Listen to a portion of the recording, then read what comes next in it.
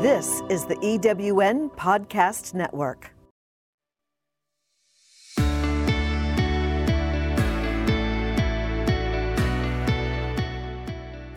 Welcome to Driving Outcomes, your source for inspired solutions to address the most pressing leadership concerns of today. On each episode, we examine the latest developments in applied research and education and how it impacts your business and social outcomes. Our host, Traci, brings you conversations with groundbreaking researchers, educators, and business leaders who are changing the face of leadership every day. And now, here's Traci.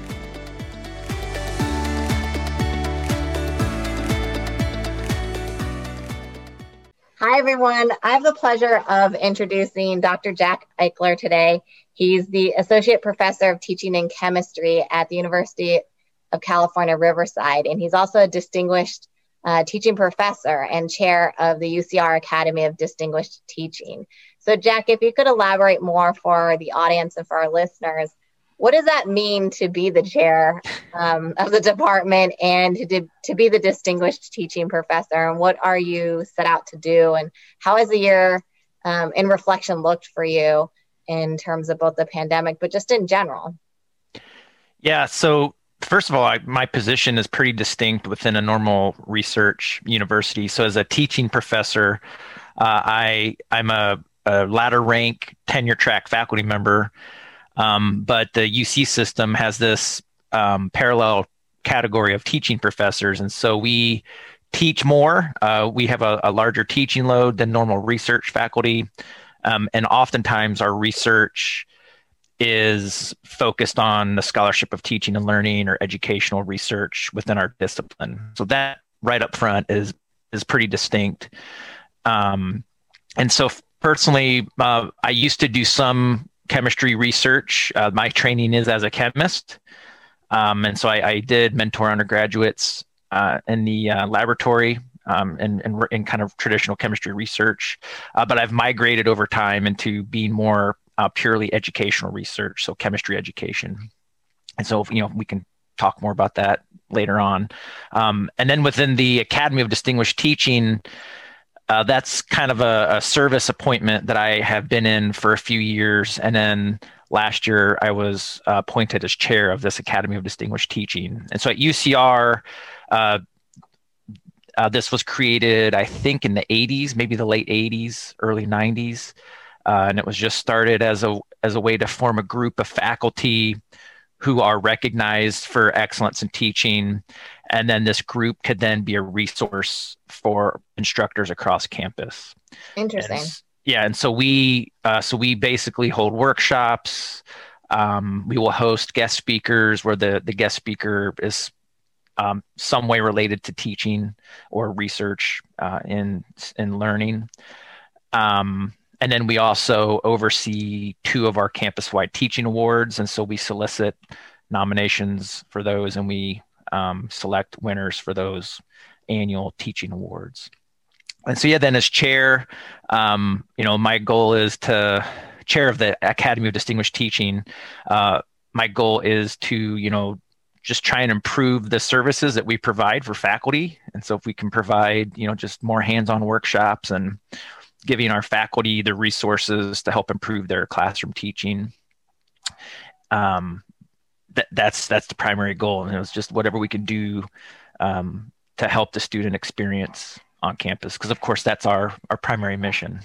Now, is the Academy multidisciplined, or is it just in the focus of chemistry, or is it could be different types of subject matter? Yeah, the Academy of Distinguished Teaching is campus-wide. And so right now we have members from our College of Natural and Agricultural Science, or kind of a traditional science college. We have members from College of Humanities and Social Science. And that's it right now. We hope to expand membership so where we can get faculty appointed from our engineering college. It's called the Bournes College of Engineering. Hopefully also from our School of Business. Mm-hmm. And we also now have an undergraduate program in education. So we have a graduate school of education that has now also started to run an undergraduate program. And so we hope to get membership from there as well. And so ideally, we will grow to where we have a representative from each college. But right now, it's kind of from the two main, the two largest colleges in our undergraduate program, science. But I think what's good is that you're looking at multidiscipline, so that there's kind of the teaching practices or collaboration going on across schools, so to speak, or different disciplines. Exactly. Yeah. So yeah, of course, there are some things that are kind of distinct for science and also then distinct for humanities and social science. But of course, there are lots of areas where we can collaborate. So just getting ideas from our colleagues across campus is always good. And then, of course, we want to be able to help faculty from across campus. And so having members from both schools, from both colleges is important, so that, if we have someone from humanities and social science and there's a faculty who needs help, then we've got someone who could, maybe be more able to help them because they might teach in that discipline or a similar discipline. But there's definitely a lot of interdisciplinary work, especially when we host workshops and so forth. And right now, everything is being conducted virtually online, with the exception of, I understand, lab work at the UC. Yeah. So in terms of teaching, actually right now, I'm pretty sure almost all teaching, including lab, is remote. We were originally going to have a process where if an instructor felt like they really needed to do an in-person instruction, they could apply for a waiver. But I think when the numbers, the caseloads got so high, I think they abandoned that. And so as far as I understand, even all of our laboratories, our undergraduate laboratories, are remote. We do have some field courses. So I know, for instance, in geology, they have some field courses where they basically go out into remote sites and do various modules out there. So I know there's some field courses that are in person. And then our graduate research. So we have, of course, a huge graduate research program. So graduate research, so those labs are open. Now, of course, they're working under modified conditions. So, the number of people that can be in the lab at any given time is monitored. So just making sure that person-to-person contact is reduced. But so for the most part, the research labs are going, but the teaching labs right now are being done in a remote fashion as well. But that's kind of hard, right, for chemistry? I mean, I'm trying to think back to my days in chemistry where a lot of it is lab work, where maybe, you'd have a partner back then, and this time maybe you don't have a partner, so you're doing it on your own. But I mean, part of that learning is being able to see the physical interactions of the chemicals and being instructed through how to, conduct the experiments, things like that. So it's almost like you need to do it in person, I would imagine. Definitely. And especially for our upper division labs, where there are a lot of techniques and a lot of instrumentation experiments that students do. And as a chemistry major specifically, those students, like, for them to not get those hands-on skills and that training, that's a big loss. So that, of course, that occurred in the spring for some of our students, and then this year it's occurring again. So yeah, that is certainly something that's a challenge. I don't know what we can do for those students, if they're graduating in the spring, coming up here in 2021.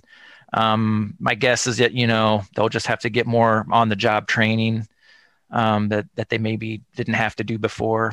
And I think that's so for me, that's the biggest loss, is for our chem majors in these upper division labs. Like, they're just losing these critical experiences. And I think that's something for all of us in the world to acknowledge, is even though we've kind of been put on this pause with the pandemic, and in some cases people could find an alternative, the alternative is not necessarily ideal in terms of lost time. I mean, I was thinking about this the other day, we're approaching almost one more quarter and will be a full year. Yeah. And a year in education is a lot. I mean, we don't think of it being a whole lot, but in terms of progress, or in terms of like whether or not you're learning to read, as simple as young kids learning to read. If they don't learn to read at a certain age within a year, that like the progression throughout the rest of their life has now been otherwise delayed. So I can almost imagine if you're a chem major, it's not quite maybe as critical as reading, but obviously, like you said, in losing a year and then getting hired by, maybe a pharmaceutical company, whatever it may be, right? Yeah. And not being able to do something that they otherwise would have expected you to know how to do because you learned it in school. That's a huge gap to have to close, especially when the expectations in industry are pretty high. Yeah, no, I agree. And for the most part, I mean, as an undergrad, they're going to get a lot of training. No matter how good of an undergraduate experience they had, there's always just going to be a requisite amount of on the job training.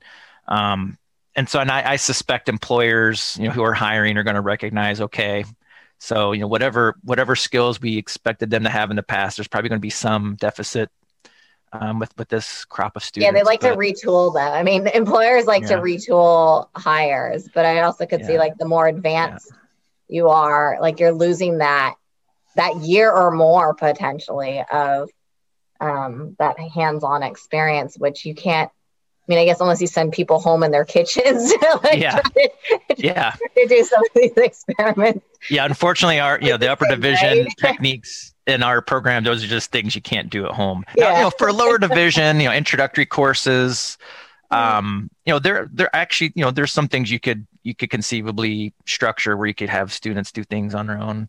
And the other thing for the introductory courses, I guess the one positive is that, because we have so many non-chemistry majors who also have to come through our program, at least they're not losing as much, right? So, I mean, so for them to observe the various experiments that we tend to do in the first 2 years, just getting the observation and then having to think about, okay, what's happening in this experiment, doing the data analysis, they're at least able to engage in that, which is kind of the most important part for those types of students anyway. So I think at least there's a little bit less harm being done. Because as a biology major, most of the techniques that you would learn in a gen chem or organic chem lab, you aren't going to do later on anyway. So I guess that's the one positive. But then if you think about a biology program, there are lots of just basic skills like pipetting, and there's some other techniques they do in biology labs that are really, they seem simple, but they're actually quite tricky. And if you don't do them well, you can't carry out experiments. And so I really hope that doesn't negatively impact those programs and those students in those majors. Well, and I think that's what you're highlighting is the practicality aspect of it. You can watch videos, you can read text, you can do, but like until you do it and practice it and practice it enough times to become that expert, that's really where you get the experience from, and you can't really replace that. I mean, I know number of friends that work in labs, they've been going to the lab every single day as an essential business, right? Like they haven't stopped. And I think of one friend in particular whose husband is a chemist, and he actually does the additives for foods. So like whatever you taste or whatever you see in terms, that's his specialty. And he's been going, nonstop. Nothing's changed for him in terms of, going to work and showing up. So I could see, even industry, there's a expectation that nothing has changed for many of the students, depending on if they make that, if they decide to change into industry. And so how do you bridge that gap? Because something has changed. And I think what's interesting is some people acknowledge that we've changed, like this pandemic has changed people or changed things. And other times we also don't acknowledge what hasn't changed. It's kind of interesting as to what we consciously acknowledge has changed and what hasn't.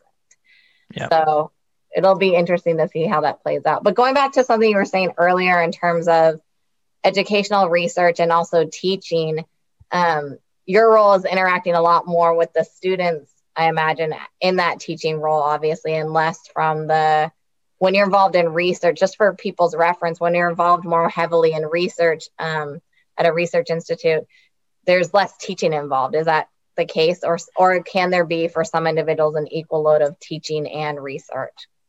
Yeah. So generally speaking, I mean, obviously there's a lot of variance from faculty to faculty, but generally speaking, the traditional research faculty tenure track line, they would, at least in science, in the College of natural and agricultural science, this is a typical teaching load, but kind of like one undergraduate course per year, and then, well, maybe one undergraduate lower division course, and then one upper division undergraduate course, which is generally going to be in their sub-discipline of expertise.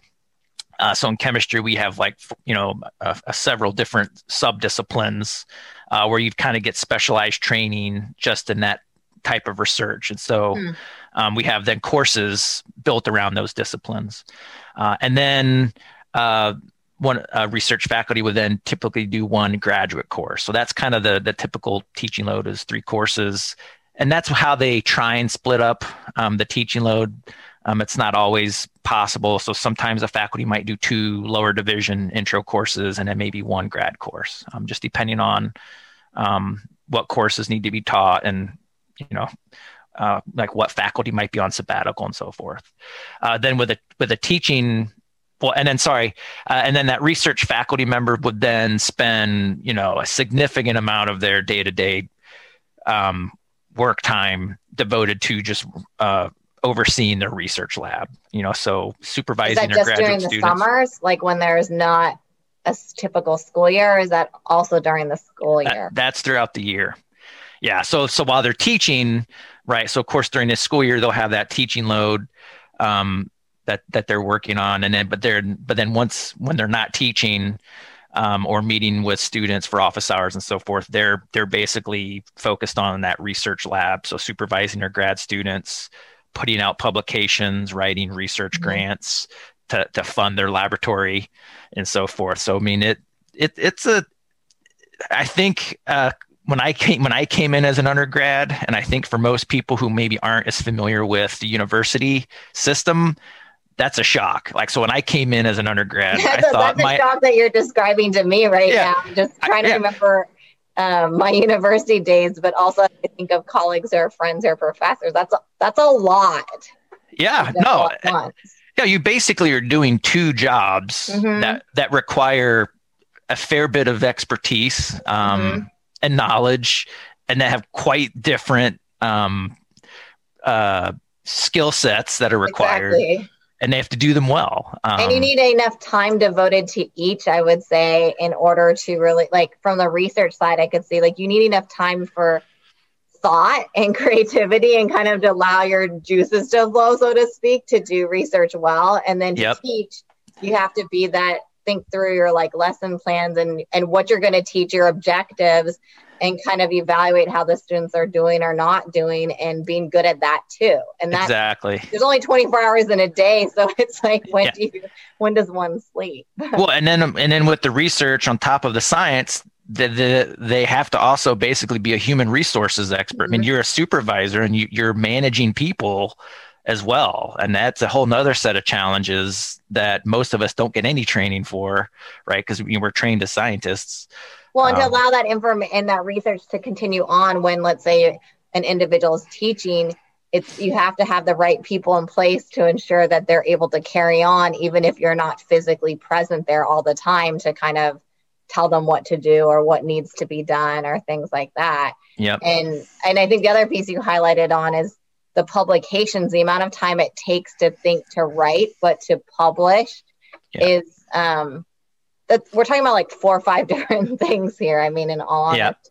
So and then writing a grant is a whole separate type of writing versus a publication, right? So you're having to create an idea for what the research might do and what problems it will solve, and then how to pitch that in a way to convince people to give you money to do it.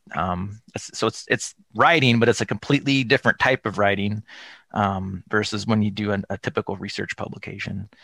But I like to tell people this story. So, when I was a freshman in college, I had an assignment in my English comp class where I was supposed to go interview 3 different people in the job area that I thought I wanted to do. So, of course, I knew I wanted to teach.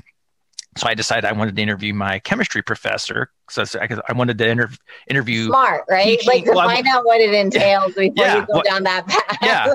When I wanted to interview teaching at 3 different levels. So I interviewed my high school teacher, and I interviewed my professor, and I interviewed a grad student. So I go to my professor's office, and I'm like, well, how does this teaching work? Like, what is your job? And he's like, well, actually, most of my job is research. He goes, I don't actually teach that much.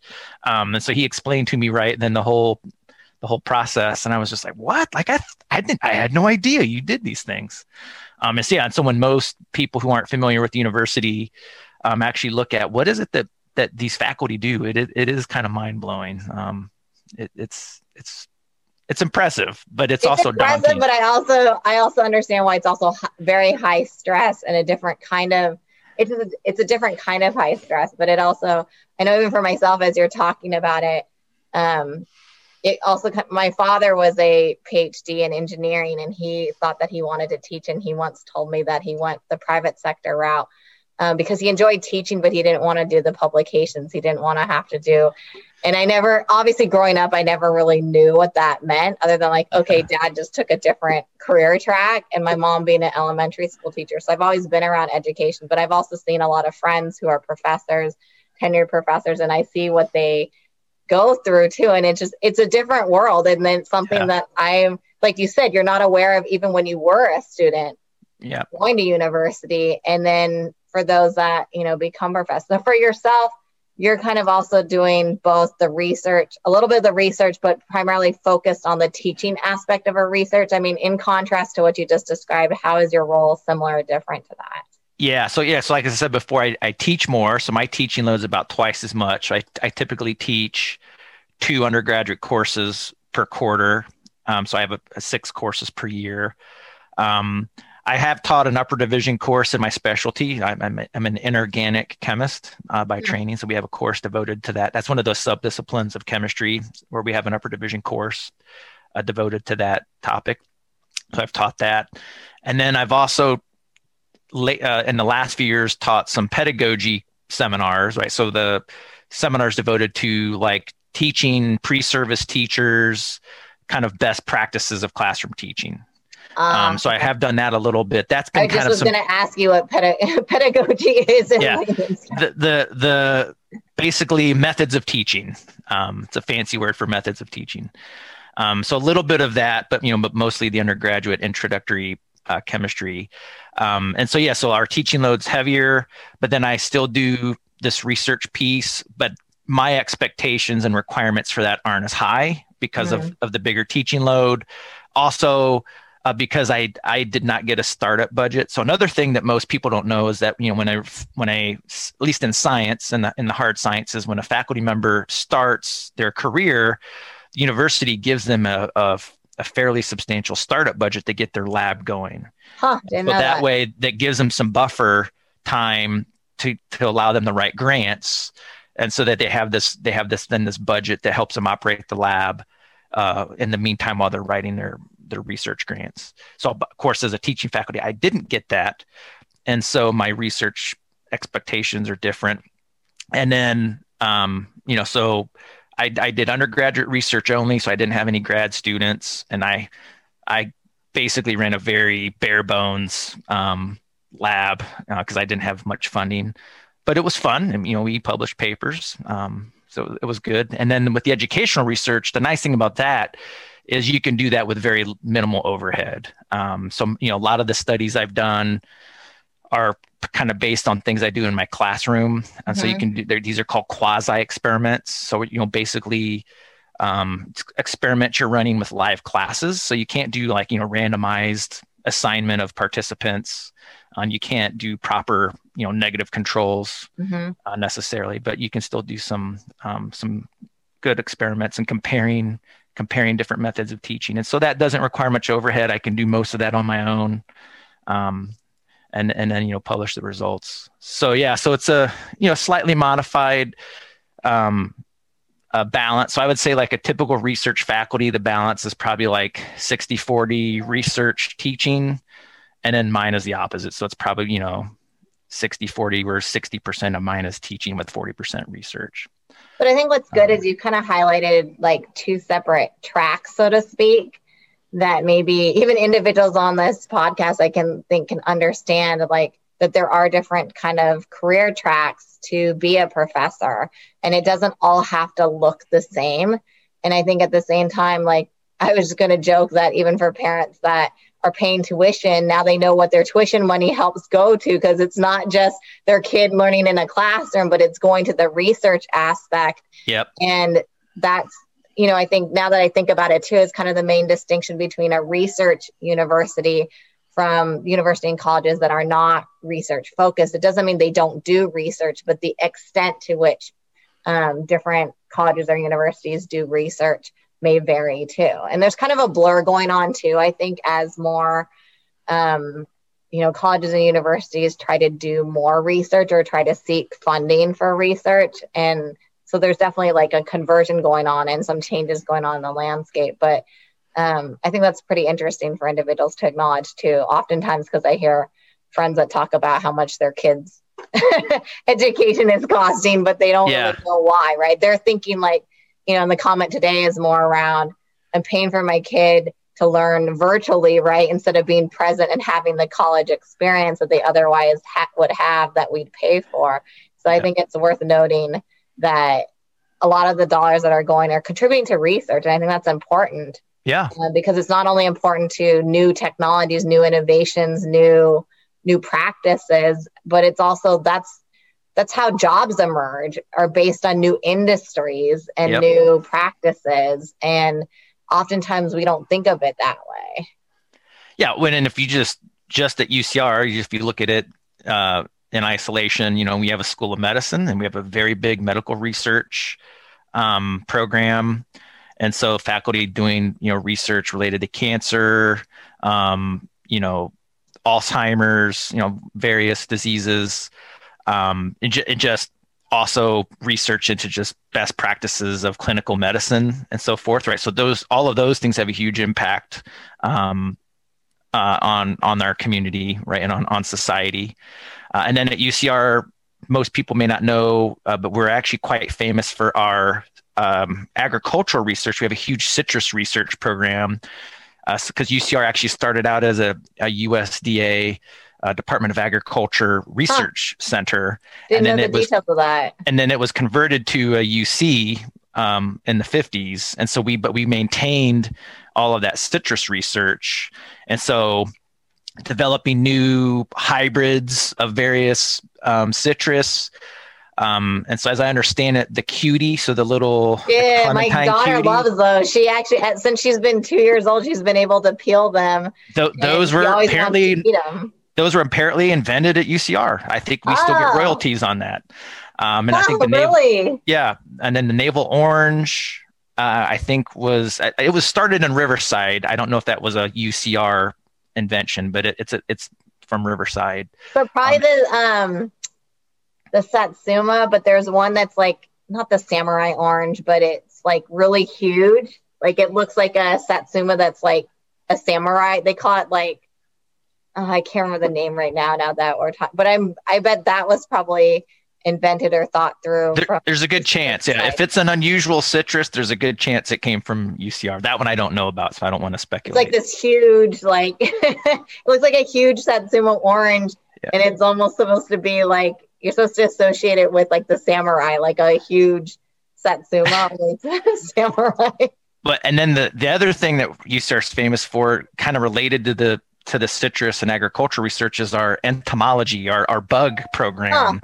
So we also then have a lot of research. So they've done research so if there's a pest that's out like in nature that's impacting citrus growth. So there's a lot of research at UCR to try and find, how can we minimize, various pests that might be impacting citrus or other agricultural yields.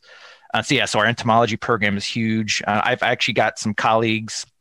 I used to run a freshman seminar on like a general research seminar where I would invite faculty to come talk to the students about their research. So I would bring folks in from all across campus. And so I met some folks in entomology who do research on bees. And so I know a couple of folks who their whole research program is designed to figure out, what are the bee populations looking like? How are they changing? Are there things that we're doing as humans that are negatively impacting the natural bee populations and migrations and so forth? Which again, most people don't realize, but that's critical to our it's critical food, to our food. Well, and I think people are being like, especially on the food supply and delivery side, right? People are being more informed as to the benefits of different types of honey. And that not all bees are the same, but like different types of honey has certain vitamins and nutrients in it that, you know, now we're selling not just honey to sweeten things, to put it in your tea or on your, you know, bread type thing, but it's like eating honey has benefits, health benefits to it. Yep. But I think I was going to ask you is, have you seen like the university do presentations for high school students or younger so that they can be more informed of professions and jobs in these areas and the significance and importance? And so the greater awareness for K through 12 to really understand what's going on in the sciences in particular, because I think it'd be interesting for young kids to learn about different types of honey, and, you know, their ability to absorb information is 100 times faster than us as adults. And so it's making them more aware of different fields of study so that they don't go into college trying to figure that out, but also at the same time being limited in what they think exists. We do a ton of outreach in different ways. So at least in the sciences, there's the National Science Foundation, the NSF, has a grant program called the Career Grant. And it's a fairly large research grant that faculty attempt to get during their first 5 or 6 years as a faculty member. So it's usually for untenured faculty.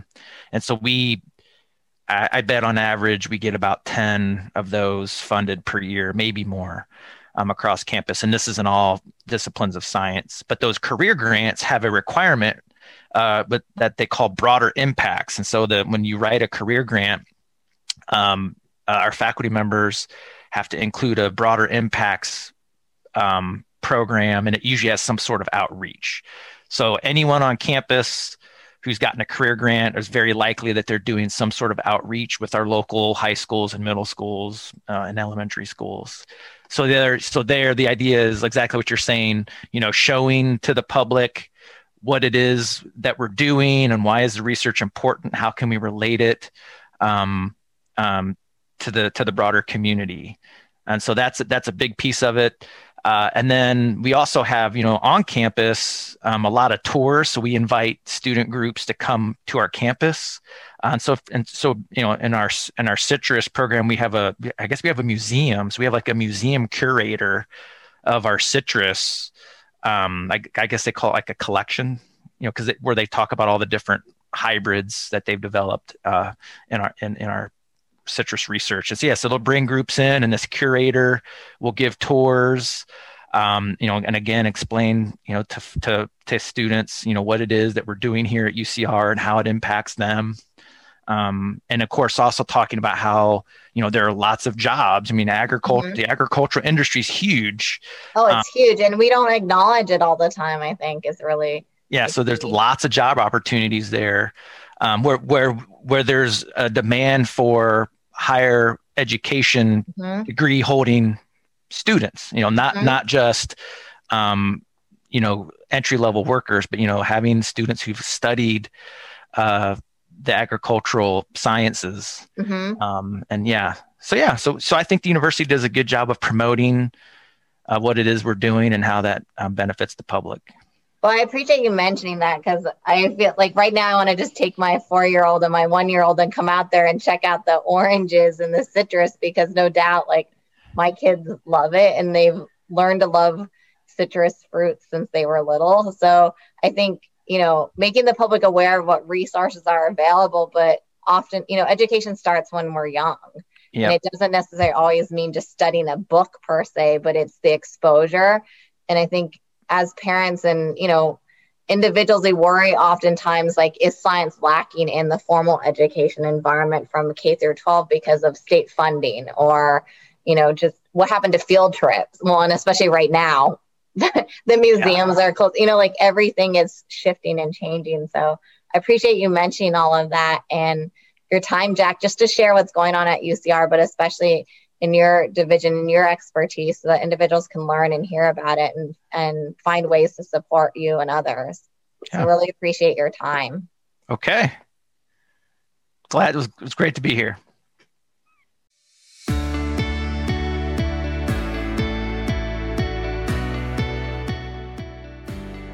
Thank you for joining us on this episode of Driving Outcomes. If you'd like to listen to or download other episodes of Driving Outcomes, go to ewnpodcastnetwork.com. This podcast is also available on Spotify, Apple Podcast, and most other major podcast networks. Please also find us on Facebook, Instagram, and LinkedIn as The Mark USA. We hope you'll join us again next week for more conversations with today's leaders who are driving for results and achieving phenomenal business outcomes.